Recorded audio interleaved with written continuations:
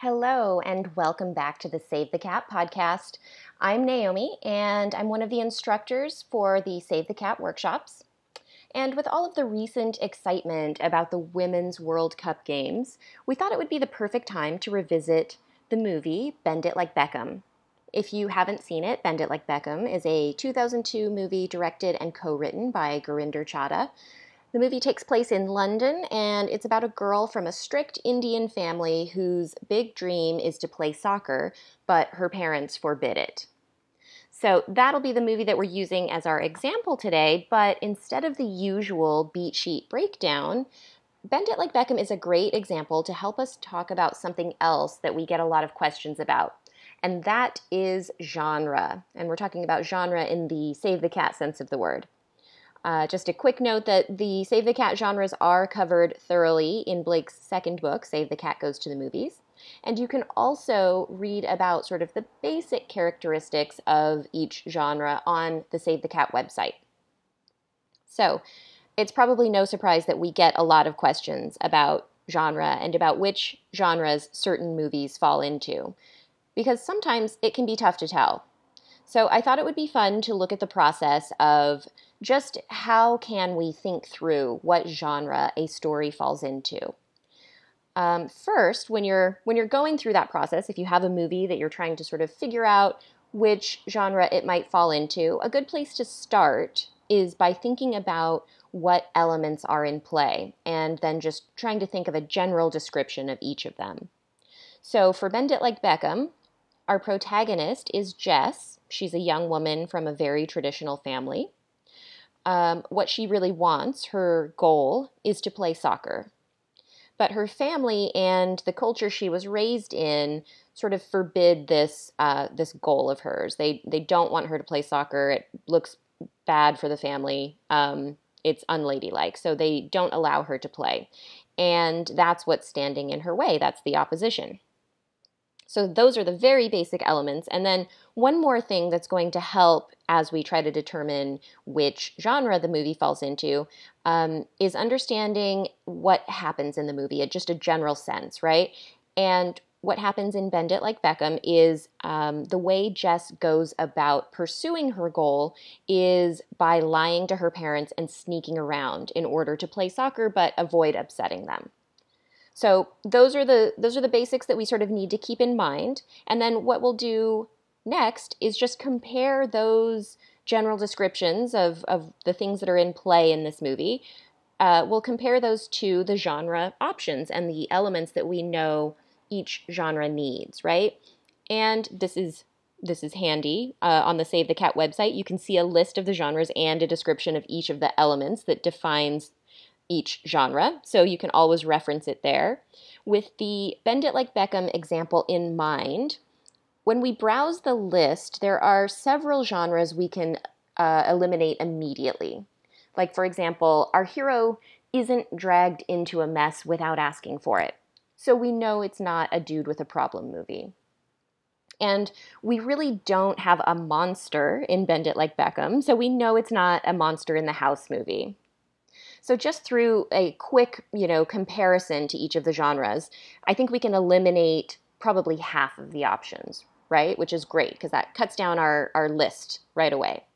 So then we need to just take a look at the options we have left and examine those a little bit more closely. And here's where I think some of the confusion can happen because sometimes we can sort of talk ourselves into a good fit by, interpreting the elements in a slightly skewed way. So let's look at the options that we have left and try to hold that basic description of Bend It Like Beckham that we talked about a few seconds ago. Try to hold that in your mind so we can compare it to the genres we have left.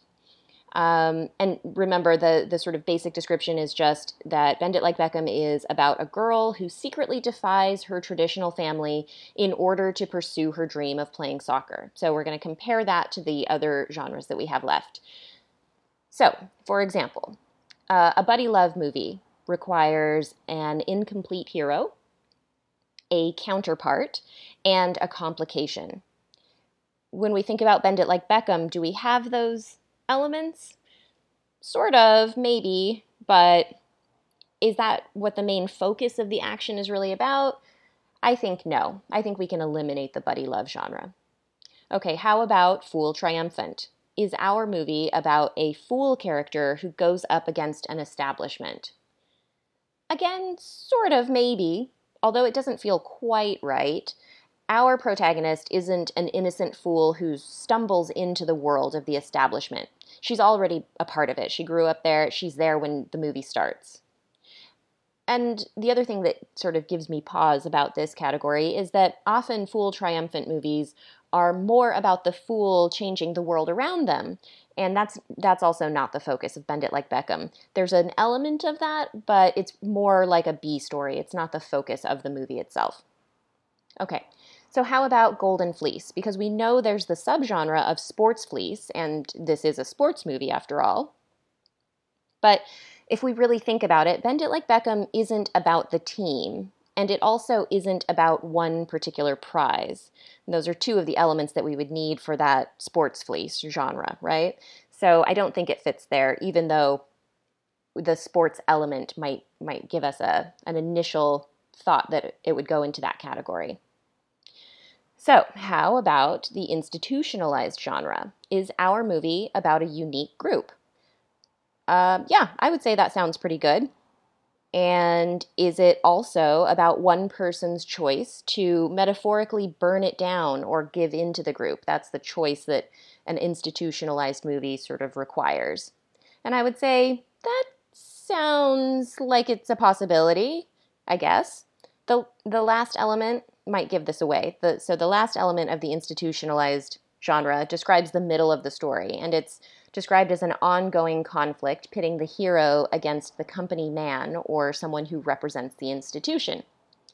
And in Bend It Like Beckham, there is opposition, but I don't know if our protagonist is really being pitted against one particular company man. So that's where it really starts to veer away for me. I can almost be talked into this genre, but it seems sort of similar to the Fool Triumphant category in that it takes a little work to land there. I sort of have to talk myself into seeing those required elements in Bend It Like Beckham. So with that much work, I feel like there must be another genre that's a better fit. Let's see what else we have. Our final option is Rites of Passage. And the elements there, Rites of Passage needs a life problem, which is a universal passage that we all understand. It needs a wrong way to attack the problem, and ultimately it needs an acceptance that the hero must change, not the world around him. So when I hear that list of elements, I think we've found our winner, but let's go through them to see if it's the right fit. So, is Jess, our protagonist, confronting a life problem, a universal passage? I would say yes. She's at a fork in the road where she has to decide if she's going to live the life she wants or the one that her family wants for her. I think that's a pretty universal decision or point that a lot of people come to and have to navigate, and I think that's something that a lot of people can relate to. So it feels pretty universal to me, and it definitely feels like a life passage to me. Does Jess have a wrong way of attacking the problem? And I would say yes again. She lies and sneaks around in order to get what she wants, which is ultimately revealed as not the right way to go about it. And finally, does she have an ultimate acceptance that she has to change, not the world around her? And yes, I may have skipped over this part earlier, but if you've seen the movie, you know that the big final confrontation in the movie happens not when Jess gets to play soccer instead of going to her sister's wedding reception. The movie is actually resolved when Jess realizes that she can't lie to her family anymore. She has to be honest with them, regardless of what the outcome may be. And fortunately, because her family has also done some growing and changing, it turns out that big confrontation turns out in her favor. So in the end, I think we found the right genre fit. But what about those other close options, the ones that almost work, right? When we narrow it down, what makes Rites of Passage seem like a better fit than, say, the institutionalized genre? I think if we really look at the movie and what the story is exploring, it's less about the institution of family or the institution of Jess's specific culture, and it's much more about her personal growth and the life passage that she's going through, the lesson that she has to embrace thanks to this experience. And overall, she learns that it's better to be honest about her life choices and that she just has to trust that her family loves her no matter what, right? So that's sort of the big takeaway message that she gets from the movie. And that, for me, fits much more into the category of a rites of passage movie rather than an institutionalized or a fool triumphant movie. So I think Bend It Like Beckham falls into the rites of passage category. But what do you think?